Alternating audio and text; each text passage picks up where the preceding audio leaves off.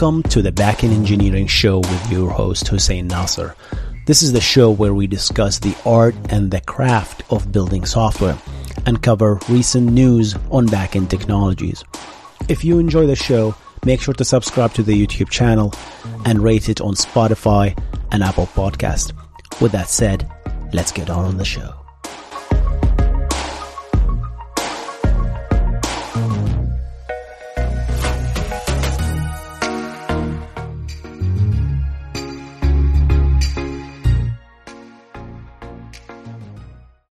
This episode is brought to you by Shopify. Forget the frustration of picking commerce platforms when you switch your business to Shopify, the global commerce platform that supercharges your selling wherever you sell. With Shopify, you'll harness the same intuitive features, trusted apps, and powerful analytics used by the world's leading brands. Sign up today for your $1 per month trial period at shopify.com/tech, all lowercase. That's shopify.com/tech.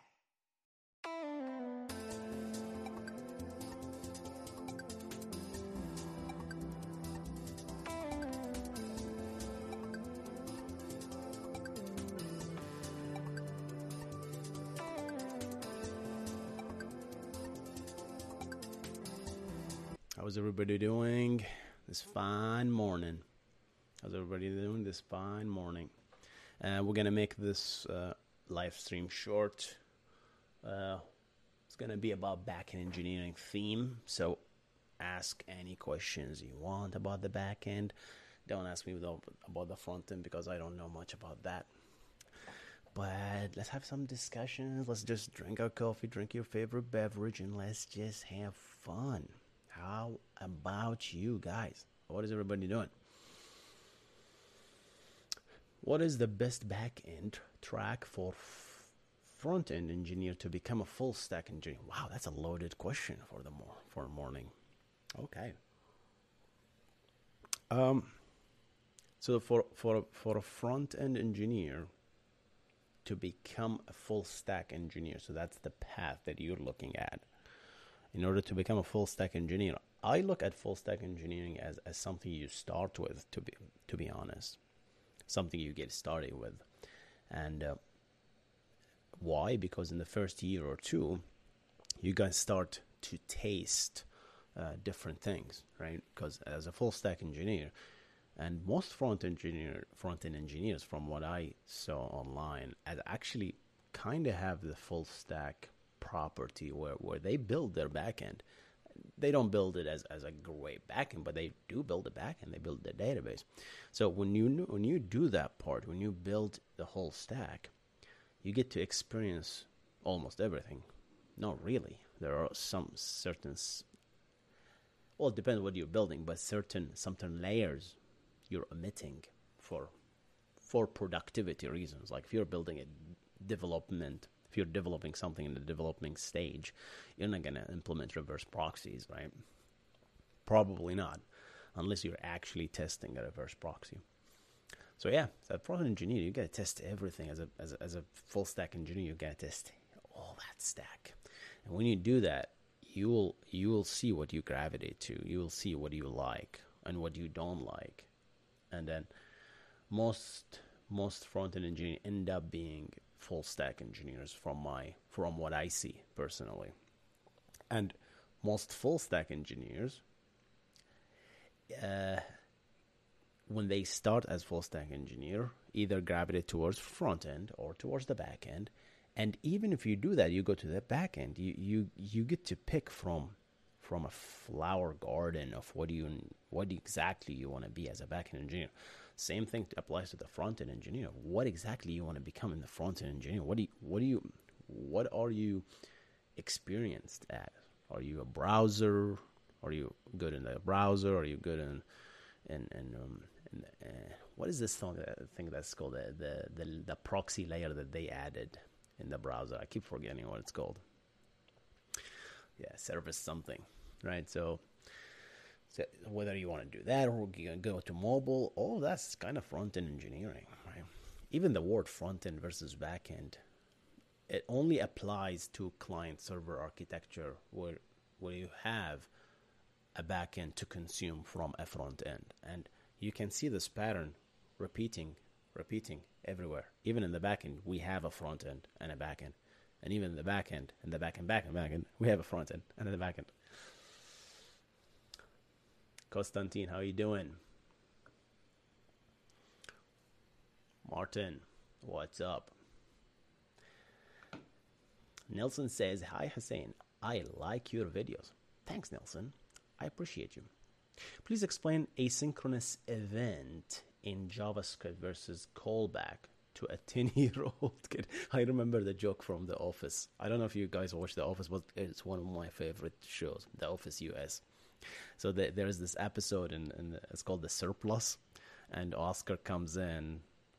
There's no spoiler, but Oscar comes in and he's trying to explain a surplus to Michael, and Michael didn't understand anything he said. So it's like, why don't you explain to me like I'm an 8-year-old or a 10-year-old? Then he started explaining a little bit with different vocabularies, but he said, why do you explain it to me like I'm 5? That meme gets me every time. So yeah, how do you explain asynchronous JavaScript to versus callback? So I'm gonna explain this in a sense of a single threaded application. So think about it this way: when you have a callback, it acts very, very similar to asynchronous events loop. It's all the same thing. So you're talking about you're talking about a causal and effect. An asynchronous loop, right? The event loop, and we have the callbacks, which is an effect of as a result. We have the promises, which is just a pretty version of what callbacks is.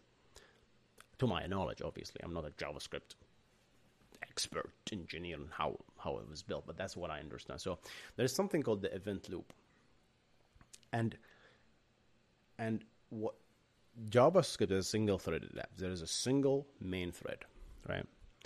That's not entirely true in Node.js, but let's assume it is. Okay, so JavaScript takes care of different properties, and there's an infinite loop that just goes over and over and over again. That's what the thread does. And every time this thread loops, there are things that this thread checks. Literally, it's just like while one, if you want to build it, there's a curly brace. And then the first thing it checks for events from the DOM, the document object management, the document object, what is it called? DOM. DOM. What does DOM stands for? Oh my God, I forgot everything. Document object model. Sheesh. All right. So it checks if there are events, like on click, if someone clicked. And then it checks if there is someone actually submitted a function. Okay. And if there is a function submitted, it checks, is this function synchronous? And we talked about synchronous versus asynchronous. Check out the video, guys. Just search synchronous versus asynchronous Hussein. You're going to find it. So if there's a synchronous function that, I don't know, it calculates a prime number, that thread going to be busy doing that. So anything after that has going to wait. So that's why when you have a function that has a very expensive compute in the browser, and you clicked on a button, that button doesn't get clicked. It just freezes. Why? Because the event loop didn't have the time to jump back to actually serve you the on-click event. So that's one example of how the event loop actually works. So callbacks, what happens with callbacks is you execute a function, and if you say, hey, call me, don't actually do the result right now.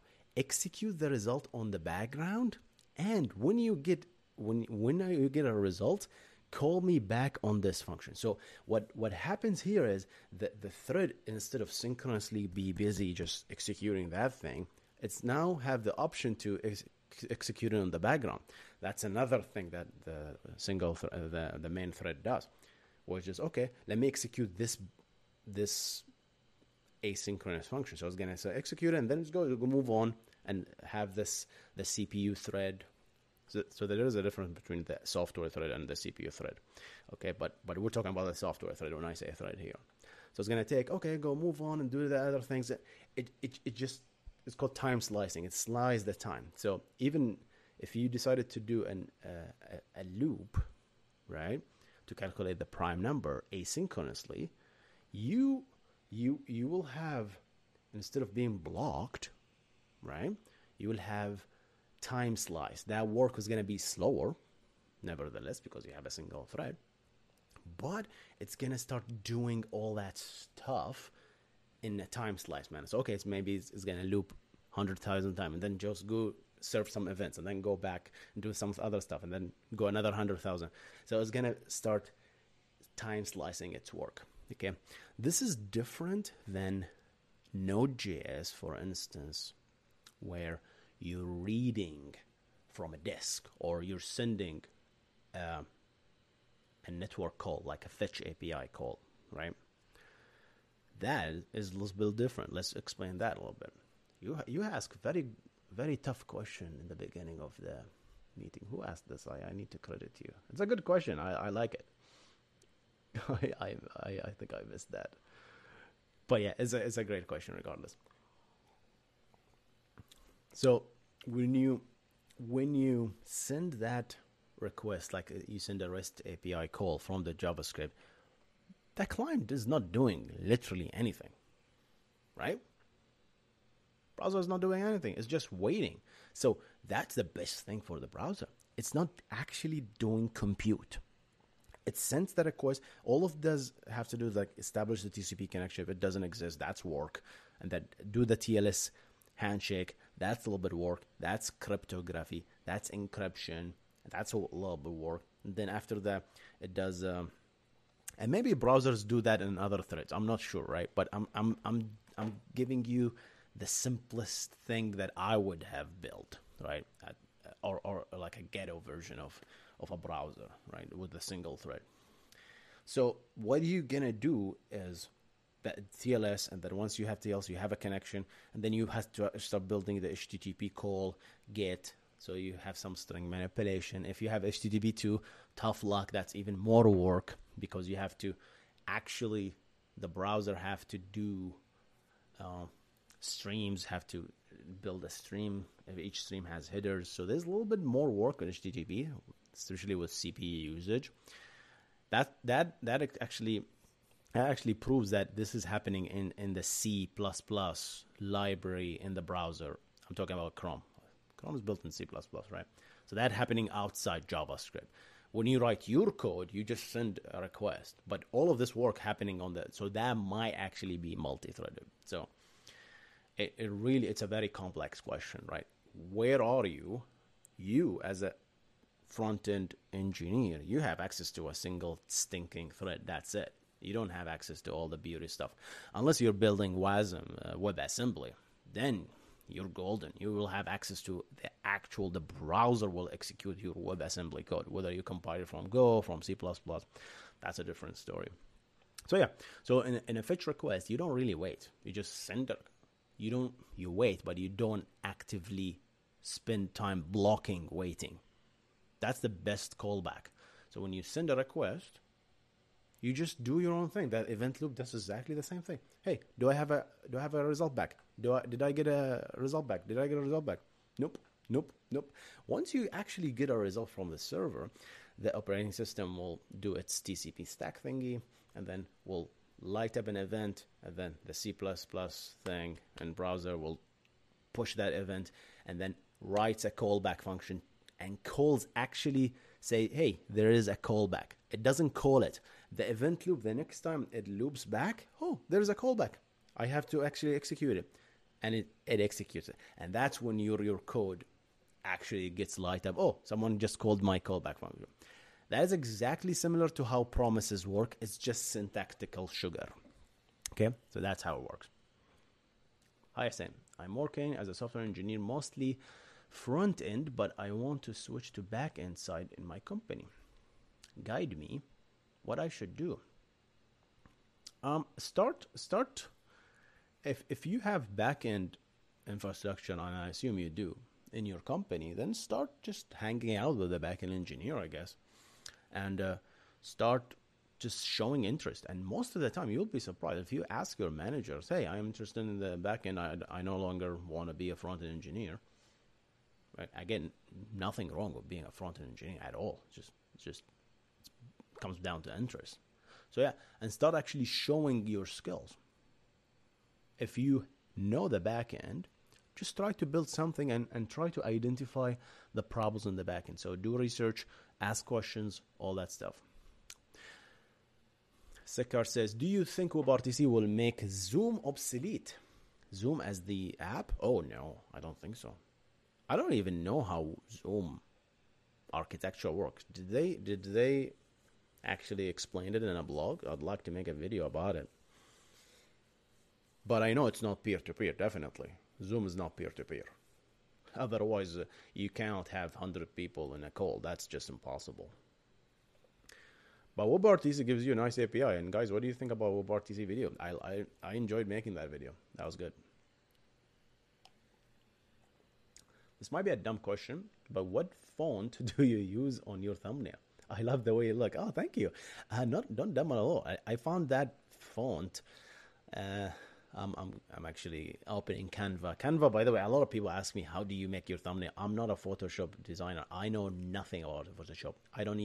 I never opened Photoshop in my life. Maybe once in the university back, 19 years ago. That's the last time I opened Photoshop. I don't know anything about Photoshop. So the font is, I use Canva for everything. Really, I pay around $120 a year, and I get access to all these fancy logos. And yeah, for the longest time, I can build the thumbnail on my phone, all that stuff. Obviously, they're not sponsored or anything like that. But what's the font? It's called Adumo Regular. Adumo Regular. Let me type it in. Adumo Regular. I don't know if you're gonna find it though. That's the font name. I just typed it in the chat. Lakshay, thank you for the 50 rupees. Appreciate it. Appreciate the support. And guys, don't feel obliged to do super chats at all. Just hanging out, just watching my content. You just being here is all what I need. Really appreciate you guys. Vato, hi Hussein. I'm trying to figure out why I'm getting 502 bad gateway errors on my server. To clarify, I'm getting 502 from other service used on my server. Any tips? So 502, let me remember that. I think it's a gateway error, right? 582 gateway error. Okay. 502. Don't look at the blogs when you say 502. 502 bad gateway. So this is an HTTP. So this is an HTTP error, obviously, right? And when the fact that you got response back, think about. I want you to understand this thing, guys. A lot of people don't understand what's going on when they get these kind of errors. They think something is broken. You have so much clue when they give you this error, right? When you connect to a reverse proxy. I'm very 100% sure that you have a reverse proxy when you get a 502 error gateway. Nginx tells you a little bit more errors, but HA proxy gives you 502 unless your web server somehow returns 502. Most of the time you have a reverse proxy. Okay, you make a request to the reverse proxy. Reverse proxy usually does not serve content, but sometimes it does, but usually it does not, right? It relies on some backend, other backend. Let me do it this way so you can see. The client sends the reverse proxy, and the reverse proxy is sent to a backend. And the backend services actually respond back to the reverse proxy, and actually the reverse proxy responds back. So this is the chain that we're looking at. And this could happen infinite amount of time. The other backend service could be other reverse proxies for another backend service. That's why microservices are very complicated. So now this is the architecture. You're getting a 502 error. The fact that you're actually getting an error from the reverse proxy, that tells me that the reverse proxy is happy. It's great, right? Because it managed to respond to you with content, and the content happened to be an error. Who cares?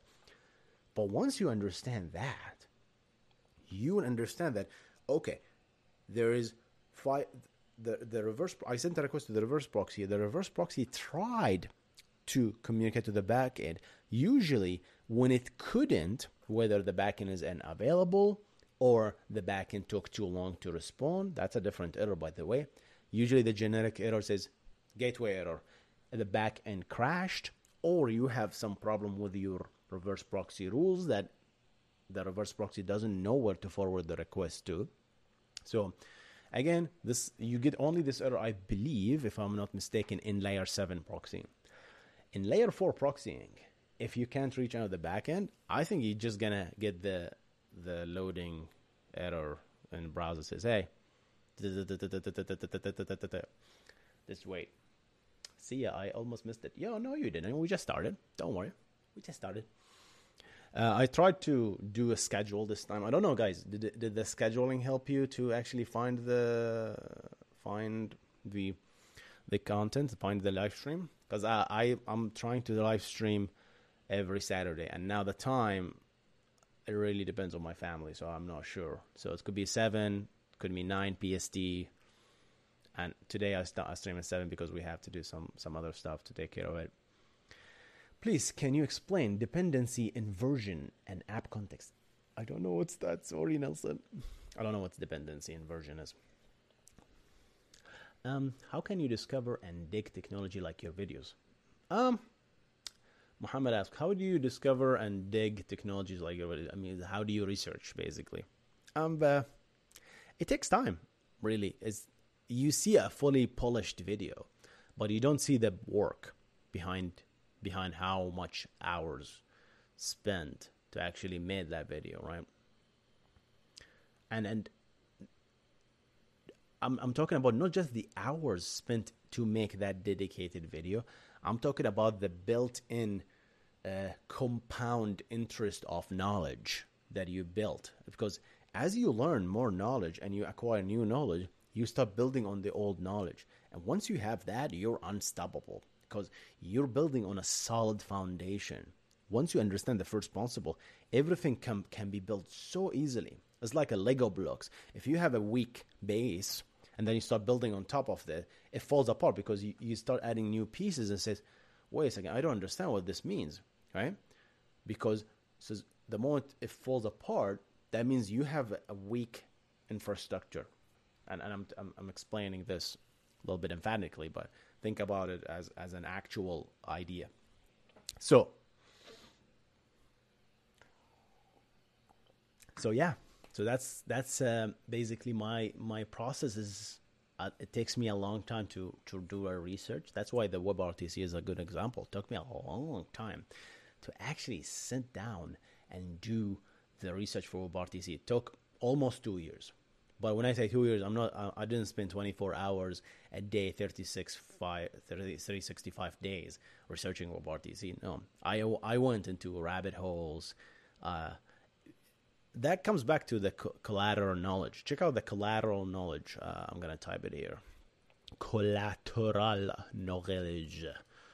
I hope I spelled it right. So collateral knowledge, just Google that. I think I'm still the only video that actually explained this in a human speak. The other video is just a 40-hour lecture that I didn't understand anything from. So collateral knowledge is the idea of you want to learn Nginx or you want to learn Redux. Okay, I asked that day Redux a question front end. So you want to learn Redux, and in the process of learning Redux, you stumbled upon terminologies that you had no idea of. It's like, what the hell is a singleton design pattern? So you start doing, okay, singleton design pattern is a pattern where you get a single instance of a class no matter where you call it from. It's a global model. It's like, what the hell is a design pattern? And then you start learning about different design patterns. That's the fact of you're searching a single goal and you get collateral knowledge as a result for free. Not really for free, but you get it, right? You get it because you walking towards that goal. See ya. Thank you for the consistently great content. Thank you for the super chat. I appreciate you so much. Thank you. Appreciate it. What's the difference? Viraj. Viraj, you're a badass. I like all your comments. Thank you for the support and continuous comments and discussion. Good discussion point. What's the difference between a message queue and a task queue? Ooh. So I would say that's a very interesting question, and I like that you actually try to make a difference between the two. It's a queue, right? Both of them, a task queue and the message queue are the exact same, which is a queue. What is a queue? You go and you wait, and someone else comes behind you and wait, and so it's a first in, FIFO, first in, first in. Is that what I said? First in, last out. FIFO, first in, first out. Okay. I forgot about all that stuff. So first in, the one who first enters the queue, he will be first to be served, right? So or she. So the message queue. A message is a message. You add a message, which is a content, in the queue, and someone need to pop it off the queue to actually do something with that message. And once that message popped off the queue, and 100 times processed, then you pop it off the queue. And that's the challenge that every message queue has. Exactly once guarantee, all that garbage that Kafka has, exactly once guarantee, at most once guarantee, all of that, at least once guarantee, all these guarantees, because it's like, how do I know if I popped a message and the client didn't crash? Maybe they popped a message, but they crashed. That's why you have to acknowledge that you actually, hey, I got you. I'm done. All done. So I actually process it. So feel free to pop it from the queue. So that's another topic of discussion. So that's a message. So the execution of what to do with the message is done externally. The task queue is usually a higher level concept. That's how I understand it, at least, where you submit a message, right, with input, compute, function, and output, expected output. And you submit that structure to the queue, okay? And what happened here is when I, as a process, pop this task, this function from the queue, same exactly. To me, it's just a string. It's just a bunch of content, right? But I will process what you actually put as a function in the queue. I'll just process it. In the message queue, you have a little bit more freedom. You put the execution outside of the queue task. Now the task queue has the actual execution function in it, right? That's how I understand it, at least, right? So the task queue you can see the task queue is a more general case. Yeah, the message queue is a general case of a task queue. Task queue is just, it actually does more than just queuing. It actually executes the task, right? And when we execute the task, we talk about, okay, how many processes do you want to execute the tasks and all that stuff, right? All of that. I think Celery with RabbitMQ kind of work hand in hand, right? Because Celery does the execution while RabbitMQ does the storing of the message. Again, I might be wrong.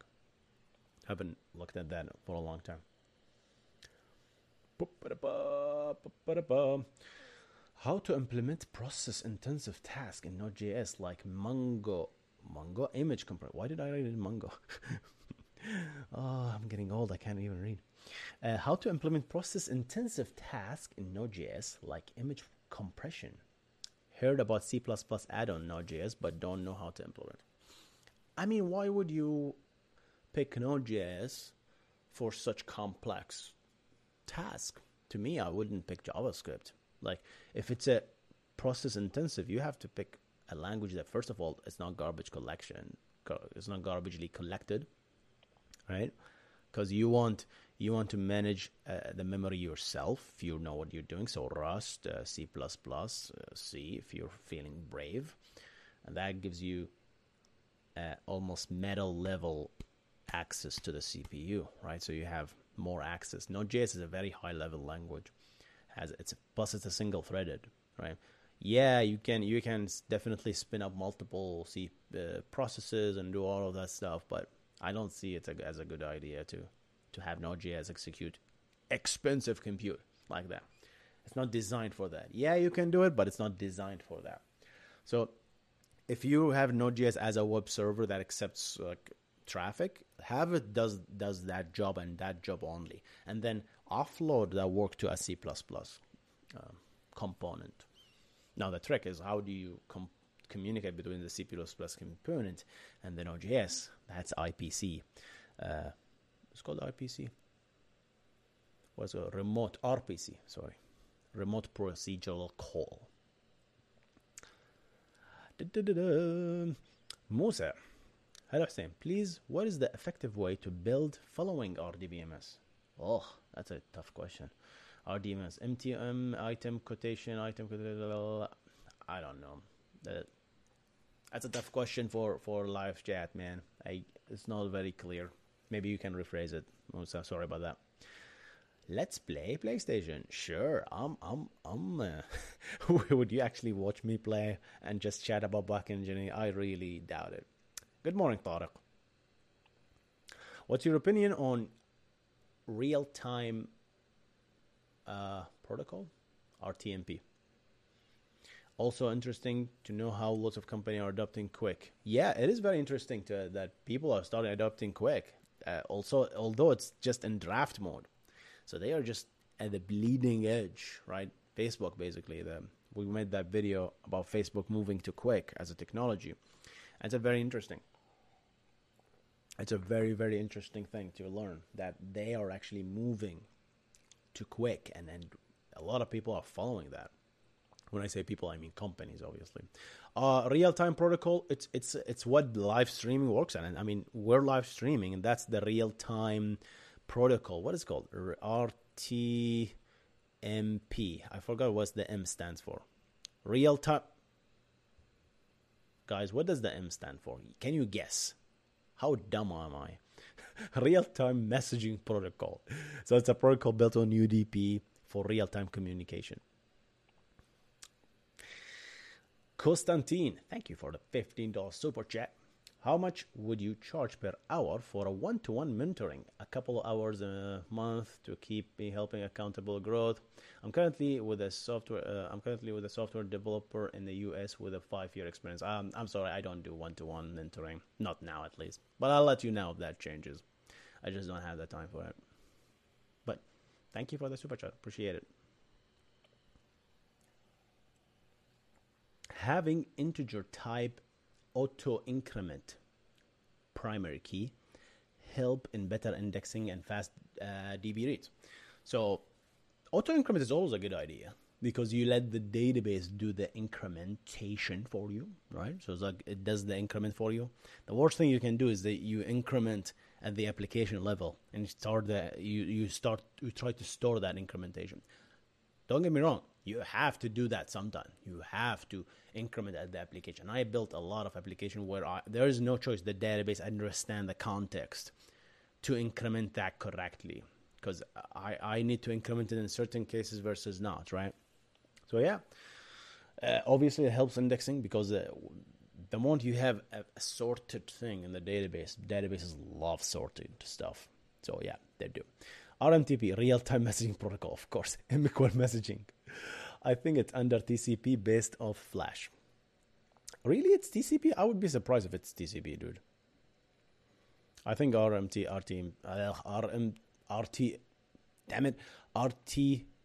the real-time protocol. You know what? I'll just make a video about this. I'll need to educate myself about this, right?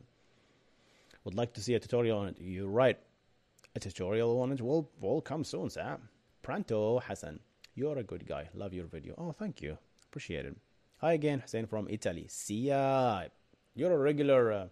You're regular in chat. See ya. Thank you so much. Could you talk about the pros and cons of garbage collectors? From my experience, the applications I did wasn't consumed by millions and millions of users.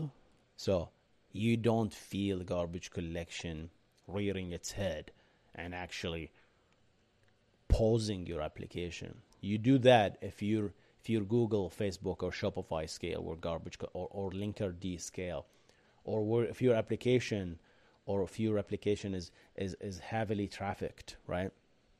Then garbage collection becomes a real problem. But the problem here is garbage collection is very, very small chunk of the expense that get executed on any request.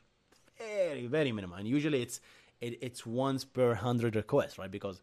And usually if you do a bad job at memory allocation, right, where things just happen to be like pull a memory location, then you have a lot of work that to actually free up memory, right? This doesn't happen in C++ because you have to manage your memory yourself. But if you're putting a lot of stuff in memory, big content in memory, and then all of a sudden you discard that, garbage collection need to go and actually freeze the apps. Is app stop right there. Don't touch RAM until I clean up this mess that you created. So it goes and then clean up this mess. And during the cleanup, the app pauses for 100 millisecond, 50 millisecond. So that not much. If your request already takes like 500 millisecond, 600 milliseconds is not going to be much, right? But if your request takes, 20, 30 milliseconds, especially in a microservices, very tight environment where things are talking to each other, then 100 milliseconds is going to kill you, right? So you need to worry about that. But most of the time, for most of us, we don't have to worry about garbage collection rearing its head. So pick a garbage collection language. Again, really depends. I keep coming up with this example where garbage collected languages, and there is a live example from Linkerd, Confluent, a company that built a Surface Mesh, right? Surface Mesh, if you don't know, it's just a fancy term for reverse proxy, for both a reverse proxy and a proxy. Don't sweat it. That's what it is, right? And if you don't know what reverse proxy, check out my video, reverse proxy. So it's to communicate between two services. They put two extra layers on top of the services, and instead of communicate the services directly, they put a reverse proxy and a proxy to communicate this between these two services. Now, if you think about it a little bit, instead of raw implementation, what I connect directly, now you added two hops. You better not add almost no latency when you do that.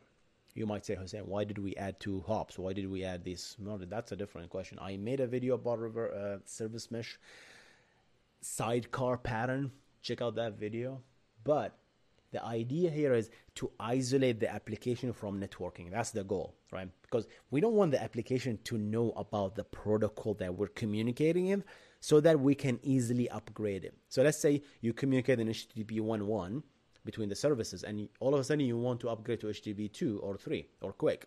What do? You have to rebuild your application so that it is aware of HTTP 1, and now you have to destroy the HTTP 1 library and upgrade to HTTP 2 library. Imagine all the bugs that you're going to get. Replacing code, copy and paste. What the heck was that? Replace and paste, all that stuff, so the application can suffer as a result. If you do it as a sidecar, then the application communicate with the reverse proxy as a local host. It's a loop back. It just loops back to itself. If the sidecar is in the same host, you can put it in another host, but that's the bad idea. So, or the same container, right? That's called a sidecar container in that case. So they have the same loop back. So if you send, the application just sends back a request to the reverse proxy, to the sidecar, and the sidecar knows how to transfer this information back to the actual reverse proxy. In this case, it's called a proxy if you are a requester, and if the other side, it's called a reverse proxy, where it accepts the request and forwards it back to the client, which happens to be a backend service. it's an interesting technology. I loved it when I first heard about it. But so that's the sidecar proxy. So why start explaining about service mesh all of a sudden? Well, yes, because I wanted to, because one gentleman or gentlewoman asked about a question about garbage collecting languages. So those guys, Linkerd, which built this service mesh, which is this thing that's always on the way, not to mention there is a control plane as well, they said they use Java, which is the worst language to use when you are a proxy. Why? Because there's traffic going on all the time. Plus, the JVM is huge. I don't know, 200, 300 megs sometimes just to execute. You compute a lot of memory. Plus, it's a garbage collection language. So the more requests you receive, the more memory you're going to allocate, the more memory you need to garbage collect. And when that happens, the application poses says, guys, stop everything you're doing. I'm cleaning up, right? It's a cleaning up. I don't know why I'm making this sound. Start cleaning up. And when you clean up, you cannot do anything. It just freezes.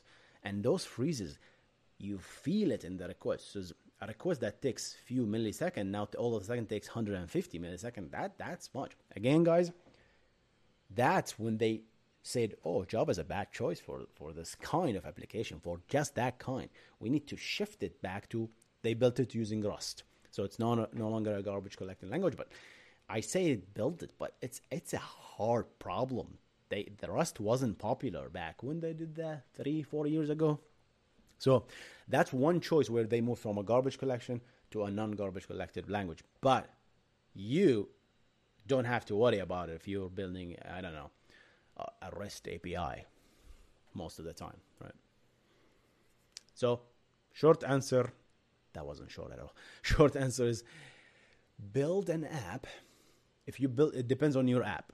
If your app had heavily trafficked and it's very low latency and garbage collection is actually killing you, then you move to a non-garbage collection. But again, it really depends.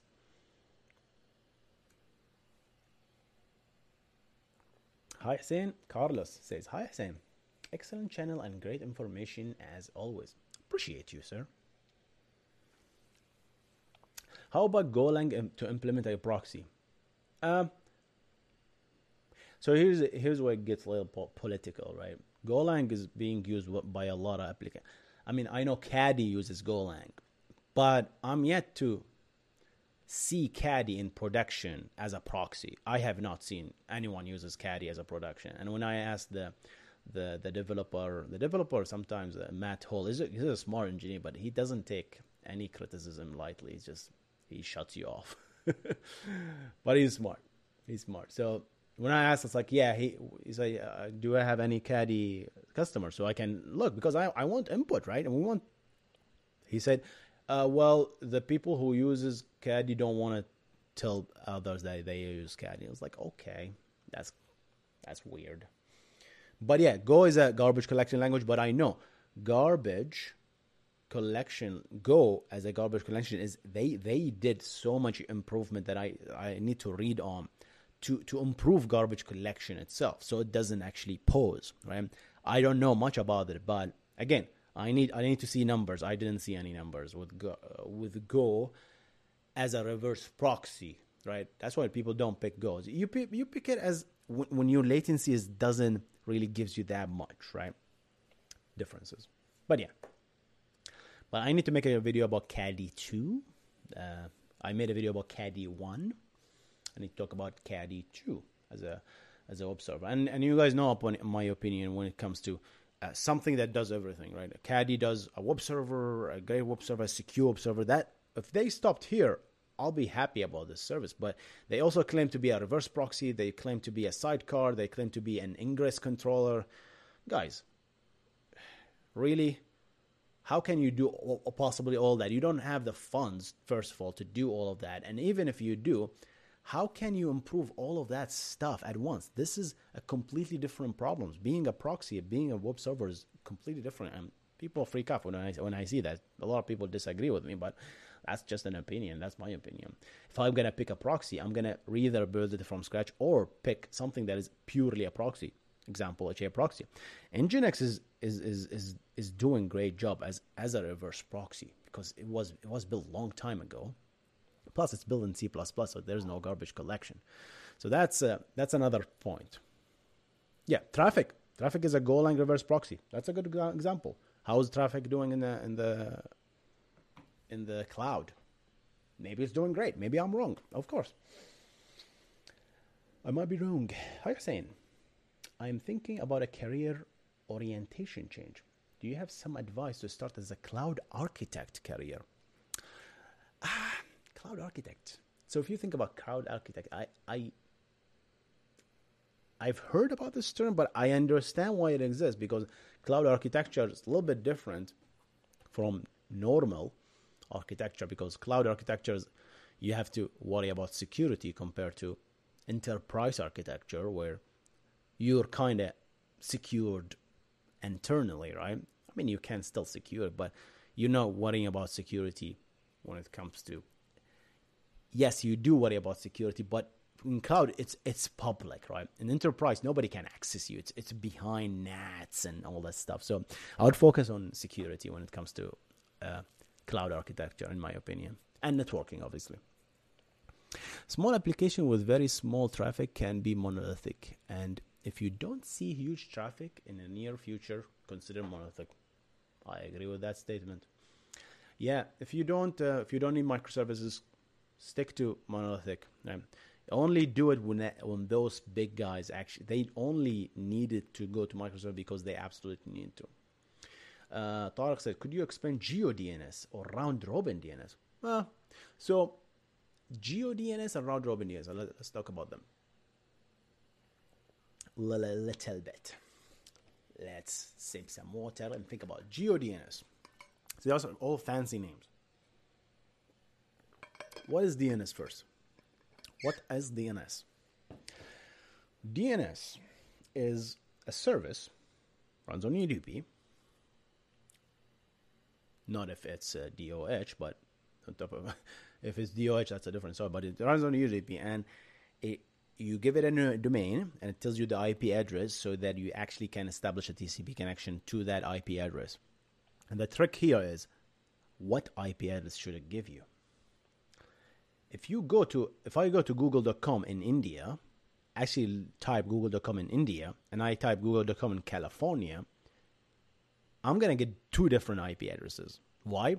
Because the DNS request from India to the DNS query the DNS provider will know, oh, this IP is coming from India. Let us give them a Google IP address that is the closest to India. It could be in India, it could be in somewhere in Asia, and that the IP address you deliver. So that's called that's called a spatial proximity, right? GeoDNS and other names. So based on your geography, you receive an IP address that is very closest to you. And how do you know that? Because when you send a UDP request to actually ask for the DNS, you put your source IP address there, right? It's a packet. Source IP is going to be your IP. The destination IP is going to be the DNS IP address, which is if it's Cloudflare, it's going to be 1111. If it's Google, it's going to be 8888. If it's your ISP, it's going to be something fancy that as your ISP, so they can look at what you're searching. So that's GeoDNS. The other thing. Wow, we've been streaming for 54 minutes. Wow. Okay, time flies with you guys. I love you guys. Time flies. All right. So what else? What is the other thing you said? Oh, round robin DNS. That's the round robin DNS is the most important DNS when it comes to high availability and active clustering. We talked about active versus active passive. Check out the videos on that. If you want to search anything, just type Hussein or active the topic, and then type Hussein after that, so you can find my content. Usually I talk about most of the stuff. If I talk about something, I usually stumbled upon it, but in order to stumble upon it, I had to search a lot of stuff and make videos about a lot of stuff in order to reach that. So active, or before we do active, round robin is There is, in the DNS, there is a record called SRV record, which is the service record. And it can contain multiple IP addresses. And why, you might say? Because you can make a DNS request to Google and get one IP address. And if you make the same DNS request to Google, you're going to get another IP address. Why? That's a perfect round-robin load balancing.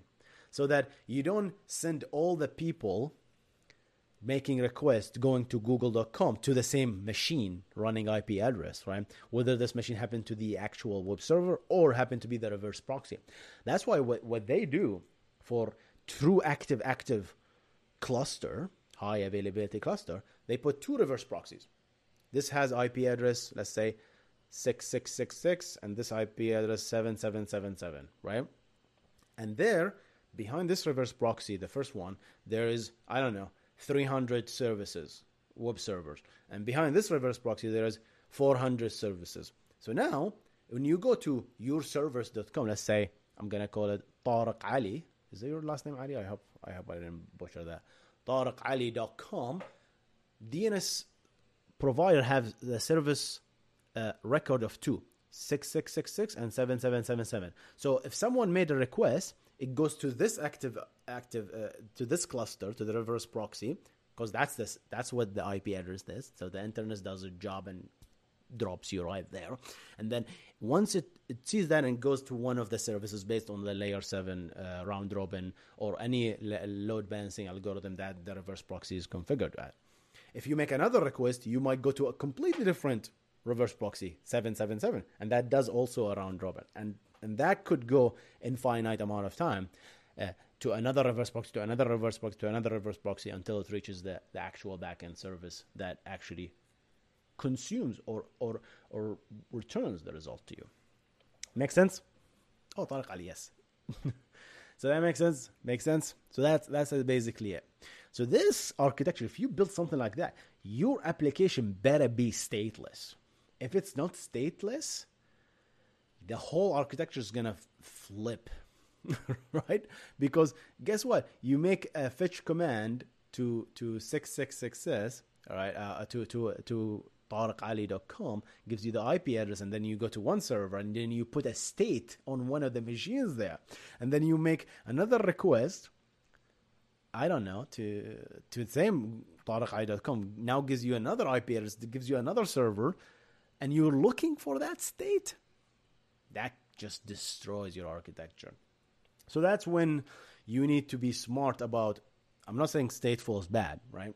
But if you want to do this, then you have to be stateless. So you make sure the request have every single thing it needs when you actually send it, so that it doesn't rely on a state stored in a server. So it's not stateful.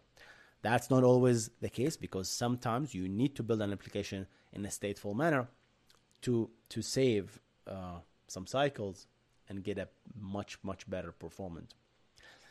And that's when you get into sticky sessions and all that jazz. But sticky sessions is going to be very tricky to manage at the DNS level. I have no idea how we're going to do that.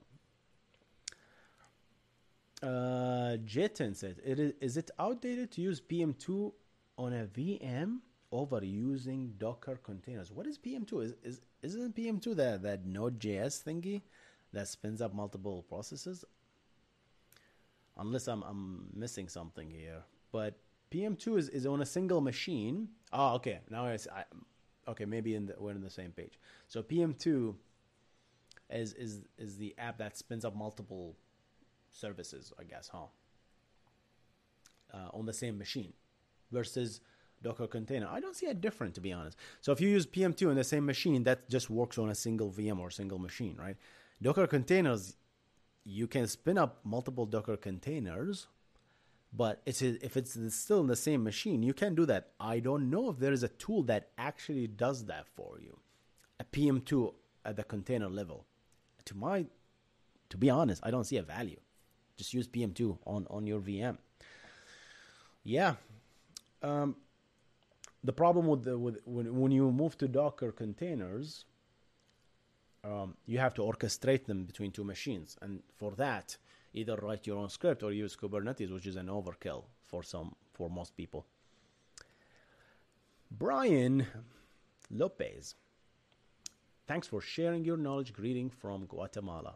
I was drinking Guatemalan coffee last week. This one today is from Peru. Appreciate you, Brian. Cluster mode in Node.js. Yes, there is a cluster mode in Node.js, I believe. I never used it, though. There was another good question. Can you talk, Abdurrahman says, can you talk about microservices design pattern, pros and cons? I made a video about that. Check it out if you want to learn more about them. Just say microservices Hussein. You're going to see the video. I actually talk about the pros and cons. But in a nutshell, we'll see. So microservices, see if I can nail it. So microservices, the idea here is, what is microservices, right? Before we jump into microservices, the idea here is I build one application and I have methods. I have a function. I have a class in the same app. And I call a method on that class. And all of that is built within the linker, right? The operating system linker that links everything. And it goes into one machine. And that machine actually goes in, the whole functions are all cached in the RAM. And if I call a function, it's just literally a silicon call. It's just the whole thing is electric, I think. Yeah, you can say it's electronic. Everything is electronic, and you can call the function very quickly. You cannot get any quicker than silicon. That's unless we figure out quantum, right? So that's, if I call a function, it's in the same application. You call, I don't know, hello world or any function. If it's in the same application, that's the best thing. Anyway. The problem with having functions in the same app is you get two developers managing the same code base in this case, right? I mean, you can argue that you can put this into a different project and reference them in DLLs or SOs or whatever, referencing or linking DLL, right? Or linking library, any concept like that. You can do that, but still, it's gonna, when the app load, is gonna all load in memory. Yeah, some of them will lazily load, but it's still at the same time, all of them is the same machine, same silicon. It's the faster. The problem here is the communication. The problem here is I have to use the same language, right? Between if I want to call a function in Go, this function also has to be written in Go. .NET, C#, this has to be C#. That's not entirely true because you can build a DLL in VB.NET and you can build a different project in C# and still communicate with each other. That's the beauty of .NET, right? But that's a framework. There's a layer there that does all that stuff for you. But regardless, so take my word for it. You have to use the same language. A lot of people don't like that. Another thing is team management, right? It's like, okay, this team want to use this certain database versus this team want to use this certain database. You can't. You have to use this is singleton database, and everybody has to agree because the client also uses the same. Needs to use this database. So there's a lot of things that. Some problems that people found with the monolithic approaches, which we talk about, right? Plus, when you put a lot of stuff, speaking of monolith, if you put a lot of method, a lot of function in single application, and you spin it up, it takes time, right? Because whether you want to use function A, B, C, D, you don't get the choice. You're gonna get all of them when you spin up the application, right? There are some compiler optimization that you do if you are advanced that actually don't load certain function if you're not going to use them and lazily load them, but that's advanced stuff. You can do all sorts of advanced. Facebook does this all the time with PHP, right? So slow to start, have to use the same language. There are some restrictions and other stuff as well. So people said, okay, we're going to use microservices and we're going to break them up. So the moment you break things up, first of all, I'm going to talk about the cons. You slow things down because now this function becomes a service. you have to listen on a port, because how else are you going to communicate, right? You have to listen on a network port.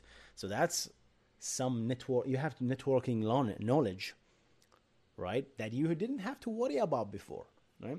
You might argue that I'm not going to use ports. I'm going to use inter-process communication. Well, still, things that you didn't have to do, now you have to do it. So that's the first thing. You have to have networking libraries on both sides.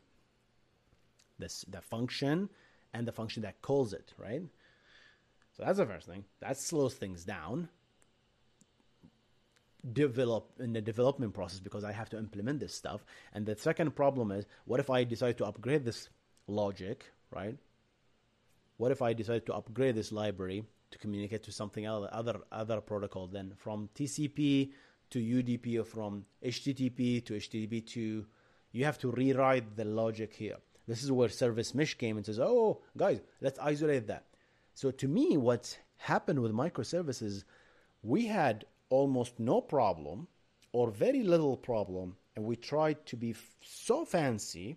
We broke everything into microservices, and we created double or not even triple the amount of problems.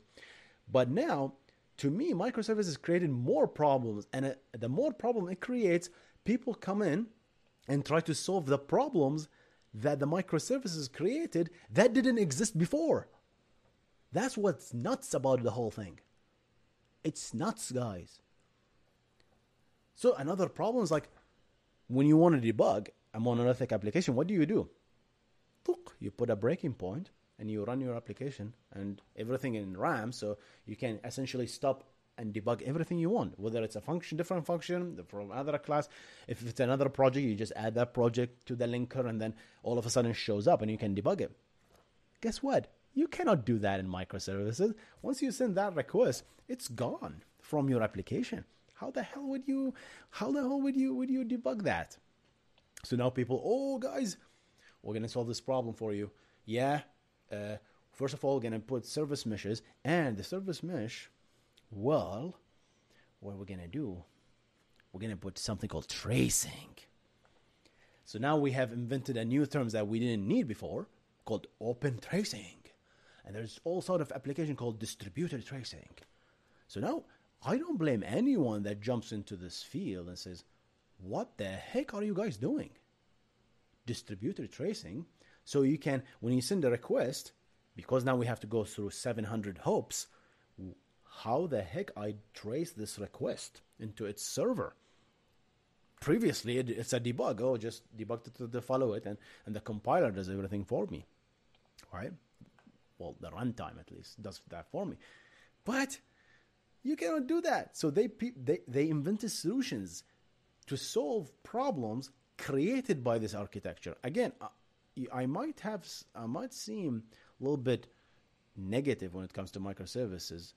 That's because people took it to the extreme, and that's my beef with the whole thing. We're solving problems that didn't exist. So if you're Mike's Donut Shop, why the heck do you need microservices? Just spin up a WordPress app and then do your thing. You don't need microservices. If you're selling carpets, right? Why do you need microservices? So my point is, we're over-engineering things, and as a result, we create problem. And when we create this problem, we try to solve these problems that we actually created that we didn't have before. Guys, I want to focus what we did here. To do this, that's the cons. The pros of the microservices, now we have a lighter version. The service does one thing and one thing only. So that's sexy when we talk about it. Oh, my services are sexy. They're lightweight. They spin up fast, which is very attractive to me. I like it. I like if the service takes 20 milliseconds to start. Oh my God, this is good. But is it worth me investing on, oh my God, I didn't even talk about Kubernetes. Now we have, how many services do we have? Now we have two services that, let's say you have a lot of functions and you decided to break them even finer, which is a bad idea, by the way. A lot of people talk about the macro services now instead of microservices. So yeah, instead of breaking your monolithic every single function into a microservice or a group of functions into microservice, do a macro services where just like, okay, still keep things that are chatty next to each other and keep things that are chatty next to each other, and things that barely talk to each other, let them talk through the service. That's fine. That if you do it right, you can actually get really, really good things. So yeah, tracing can be achieved by stitching, logging, transaction ID. So yeah, that's what you do. Basically, you give a transaction ID or a request ID for every request that you make, and you can trace it. I'm not saying something is wrong with that. I'm questioning, why do you need it in the first place? Don't break everything up, right? And the moment you start breaking up a lot of services, now how do you scale? Well, scaling became easier because, hey, I can just spin up multiple services very easy, right? But now, how do you load balance these things? Well, you have to put a reverse proxy. Okay. You have to put this thing called service discovery. Okay, that's another overhead. Then you all of a sudden you have to spin up. You cannot put all of this in one machine, because the moment you put this in one machine, then if that machine goes down, your entire application and all of these services just goes down with it. Docker or not, doesn't matter. If you have 300 Docker container running on a single machine, that machine dies, everything dies, right? So now you have to put another VM with the same architecture. Now you have duplicated your work. The nasty things you had to do here, you had to do it over again. So now people came in and says, to the rescue, Kubernetes, something, or Mesos before that. Let me orchestrate that for you. I'll take care of all that beautiful stuff for you. So you just put another architecture on top of it. And after that, I'm just lost. It's like, there is no coming back from this. The media is running of this. The marketing, everybody's just promoting Kubernetes. And all the ads on Twitter, what do you see? Oh, learn Kubernetes in 3 days. Learn gateway, API gateway. Learn... Now, yeah, we created a lot of jobs, I guess, but do we really need that for everybody? Probably not. For the cloud, if someone is managing all of that stuff for me, I might bite. But the inner engineer in me doesn't feel content, let's say, to not understand what the heck is going on. It just feels really wrong, right? Again, I might be just a conspiracy theorist. Why is it called a VM when it's an actual machine? Well, a virtual machine, you can put multiple virtual machines in a single physical machine. Love the take. Again, guys, you can think for yourself, right? It's just, this is my take. I want you to think about everything. Ask why, right? Before jumping into anything, right? And sometimes it makes sense. Sometimes it doesn't, right? I'm not being just negative about microservices just for the sake of it. If it makes sense, obviously. Right? For Google, if they don't have microservices, they will not scale because they are Google. They receive billions of requests a day. Twitter, the same thing. I don't believe Twitter has microservices. They still use VMs, by the way. That might have changed because I listened to a podcast that actually use VMs. When to use RPC, RabbitMQ over HTTP? RPC, request remote procedural call over HTTP? Well, remote procedural call is a generic term where you can call a remote function through sockets, right? Whether the socket is UDP, TCP, or any other medium, carrier pigeon, doesn't matter, right? You can put a pigeon that delivers your request to other machine, and that machine takes that pigeon and then gets the message and then executes it. That's also through RPC. But HTTP it's just a protocol that allows RPC.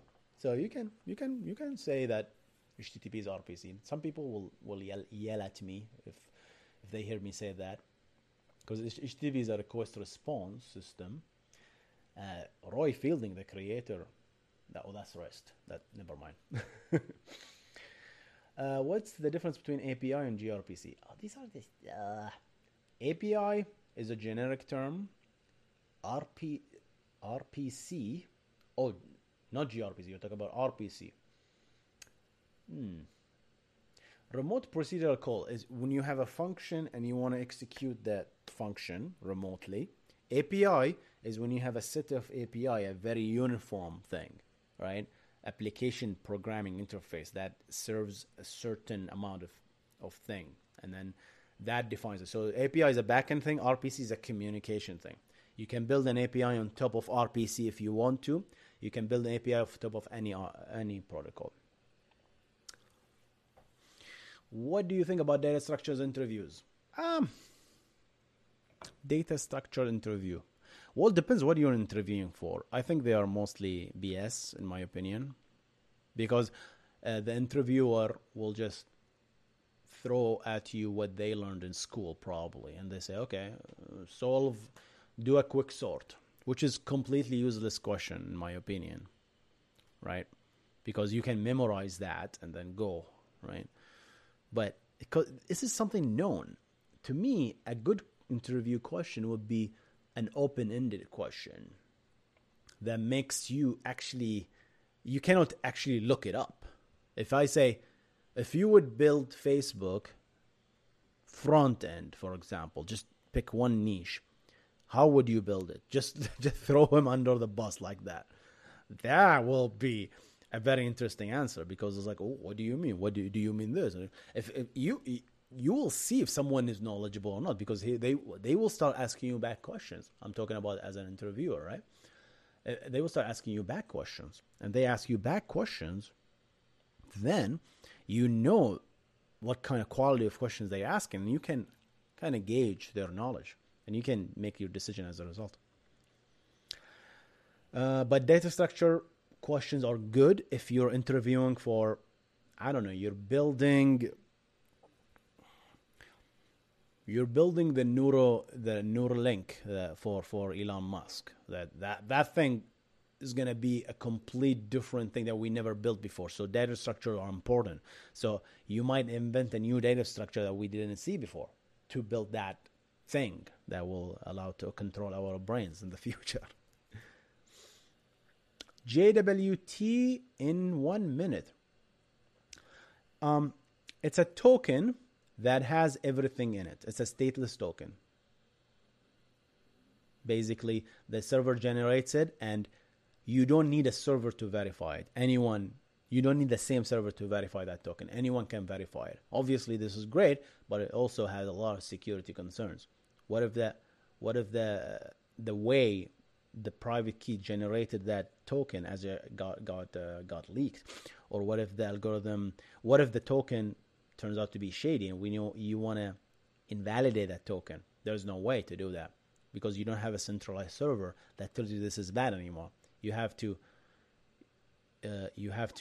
create other measures, and that's another example of how we basically complicate things in software engineering. We had a problem. We had session ID. The problem with sessions is we always had to refer to the same server to authenticate ourselves, right? So it's a centralized system. We wanted to create a decentralized server by creating the JSON Web Token, by having everything in the token itself. Yeah, it solved the problem. Now I can send this everywhere, and this server doesn't have to come back and validate the centralization. But once we verify it, you're good. However, there are still problems where what if this a bad token? Someone, I don't know, got stolen, something like that. The key, the corresponding key got stolen. Plus, you have to share the key, and now you have to have a public-private key token validation or symmetric key token validation, and then you have the key management aspect of it. Now all of a sudden you're managing keys instead of having a centralized server. So, and instead of doing all of that stuff, you have to worry about JSON Web Token libraries. So it creates double amount of the work, right? So there's there is one PhD guy that just specialized in JWT and what's the best practice of web. And that job was created because of JWT. It didn't exist before. Most of the problems with that JWT created didn't exist before because you had a centralized server to authenticate with. And if you want to invalidate a session, easy. Go to the SQL, delete that session, all good. But now you had to come back to a centralized system anyway. So the JWT went and come back to the same thing, which is centralized server. Now it has centralized server. Or you have to create all this hack, refresh token, and what's the other thing? Access token. Sometimes I swear to God, I think we like to just complicate our life for no reason at all.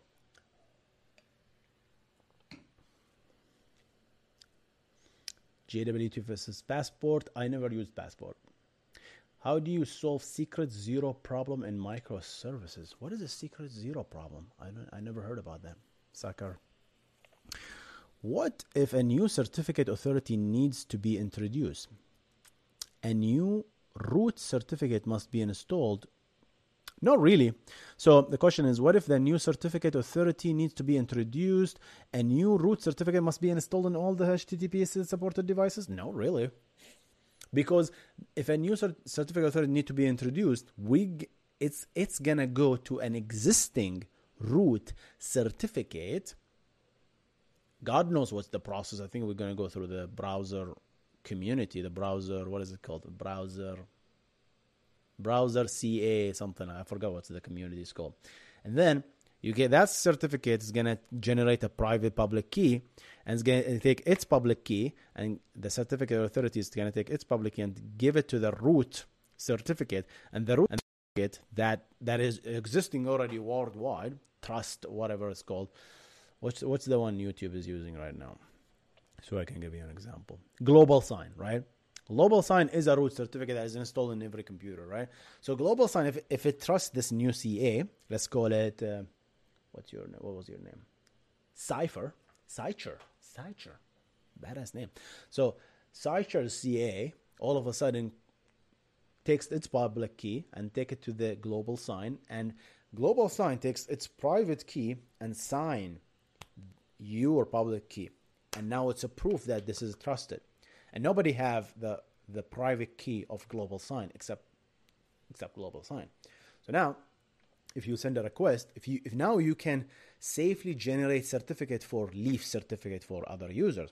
And when you get that certificate, you can just take it and then verify it using the public key, and until you reach the root certificate, and you check the root certificate does it exist on your server. Yes, trusted. No, there. Adarsh, we have Adarsh on the house. I did an interview with Adarsh. It was great, guys. Check it out. Check out the interview I did with Adarsh. I'm gonna actually just plug it right here. Let me search for it. Adarsh is a great interview. Check his channel out. Adarsh Hussein. No, so let's see. There you go. Becoming a better software engineer. I'm gonna paste it right here, guys, for you. Boom.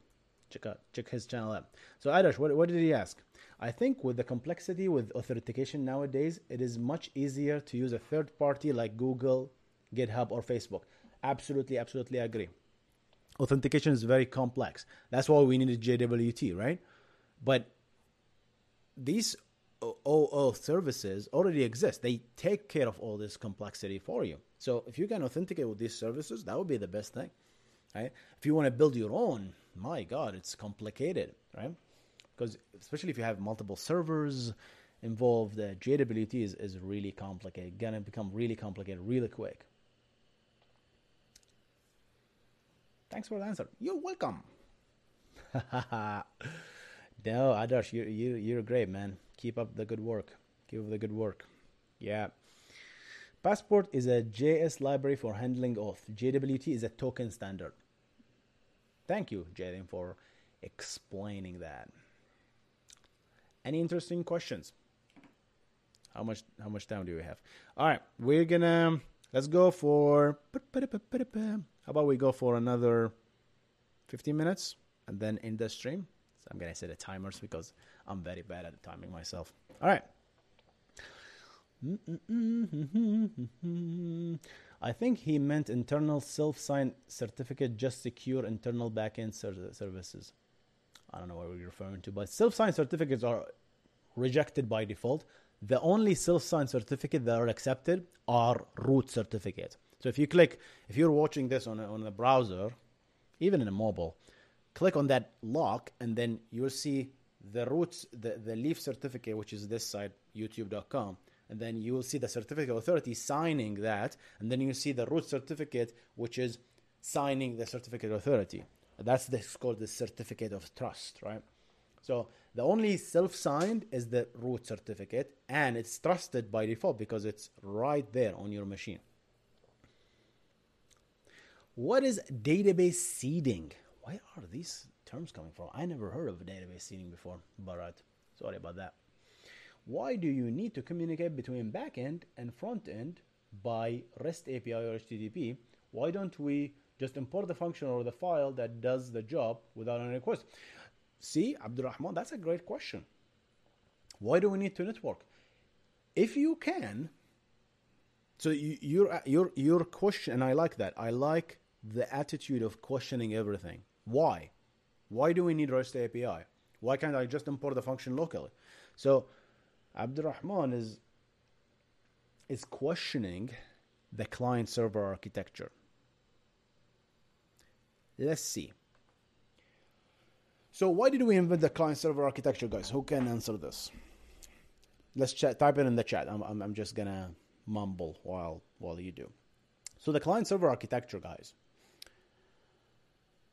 was designed for if the function that I'm about to execute is very, very expensive, then I'm offloading it to a server that has access to more resources, more CPU power. So that's one reason.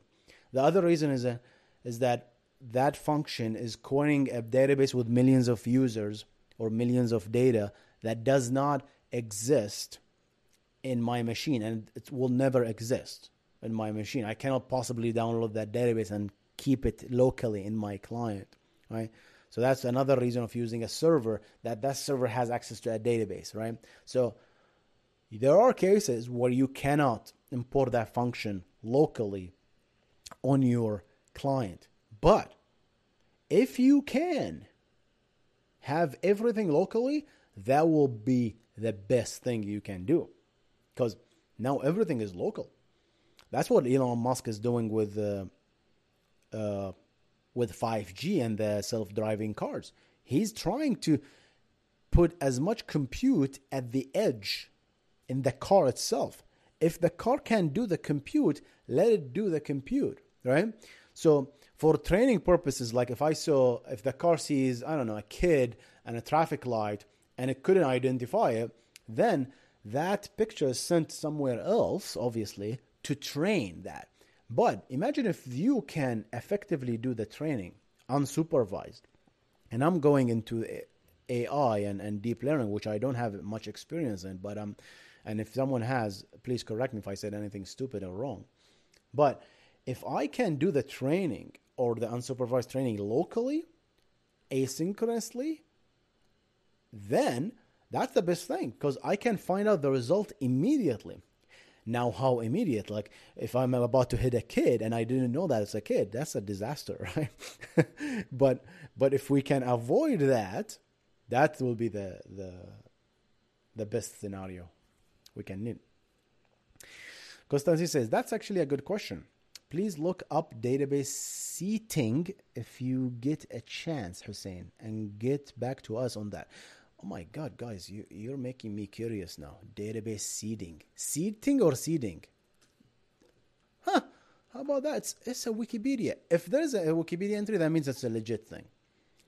Just FYI, by the way. Because nothing usually makes it to Wikipedia without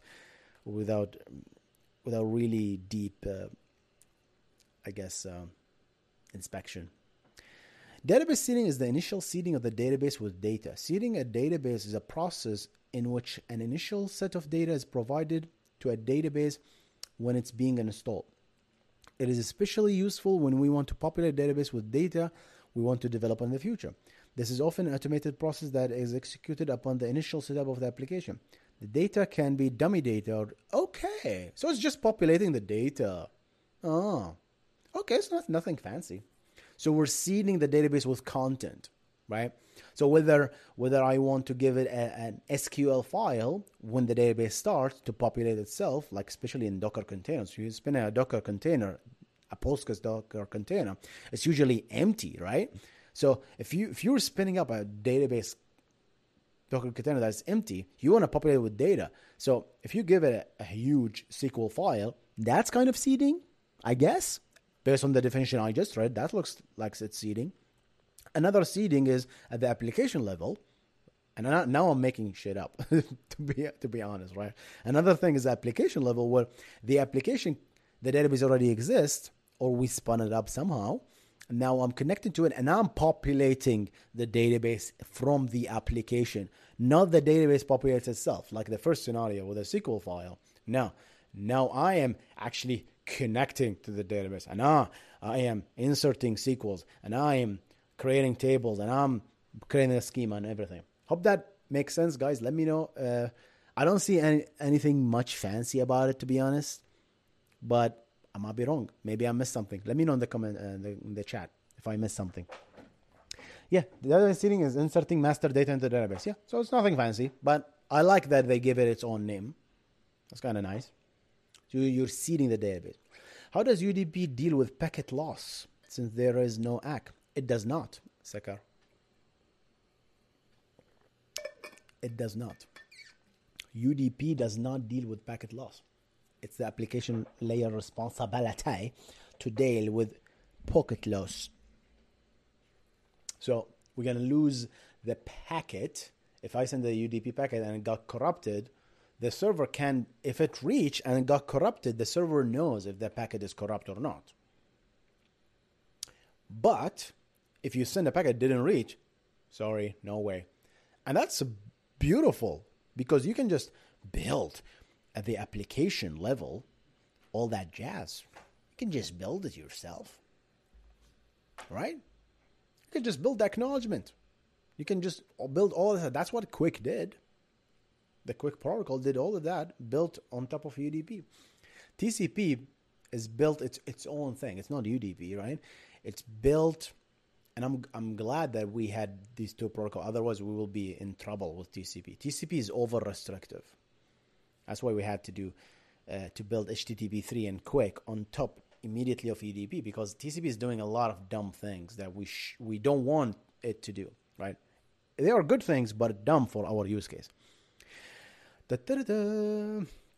Nokala, front end like React developers, who is good at competitive programming to back end engineering transaction suggestion? Anyone can be a back end engineer. It's just a long journey. Give it 5, 6, 7, 10 years. Right? Continue learning. What else? How you think we can solve the audio quality issue on WebRTC call? I wasn't aware there is an audio quality issue on WebRTC call, but if it will, that's probably if the UDP packet loss, right? So maybe you're going to use a different protocol. Again, I didn't build an audio application on top of WebRTC, but if there's a peer-to-peer and there's audio quality loss, I'm going to look at a little bit higher guarantee protocol other than UDP. UDP is great for video. I'm not sure if it translates well in the video. There's this quick feature called, I guess, lossy UDP, where it can recover a application that is just the UDP packet that is just bad, corrupted. It can actually fix it. Just started working as a software engineer. Congratulations, Kareem. Any tips? Patience. I'm turning into Gary V now. Patience. Just close your eyes until you're 70 years old. How was Gary V? Gary V, that was good? Was that good? Just close your eyes until you're 70. Close your eyes until 80. I'm dead by 80, Gary. If I reach 80, I'll close my eyes. Gary V sometimes, man. I don't know if you guys watch Gary V. He's just funny. I love him. Sometimes he's just funny. But yeah, software engineer tips. If you just started, just be patient. Keep learning. Be curious. Ask why. Never take anything for granted. If you see anything, question everything. Whether it's a senior or a CEO, question everyone. Don't be rude, obviously. Question it in yourself. If you see a technology, try to ask these questions internally and try to sneak in these questions in a very diplomatic manner. But be curious. That's my goal. Stay hungry and learn everything that you can. Learn and be patient.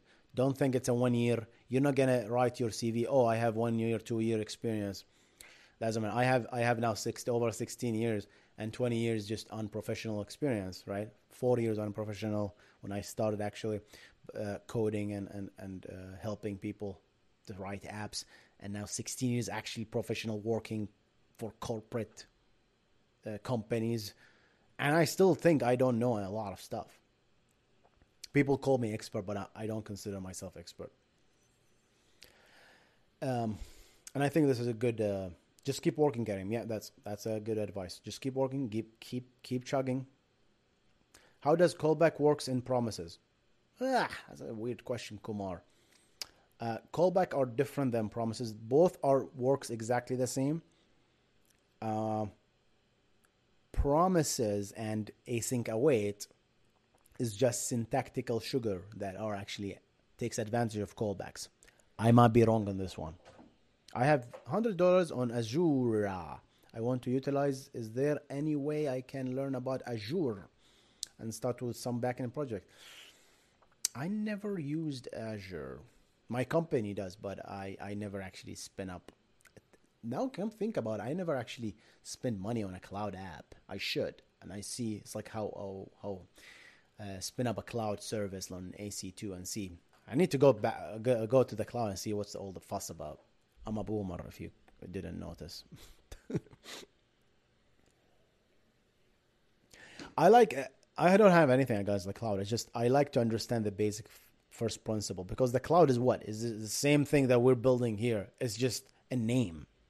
It's all it's all networks, it's all servers, it's everything, but it's just somewhere else, right? We just call it the cloud. Yeah.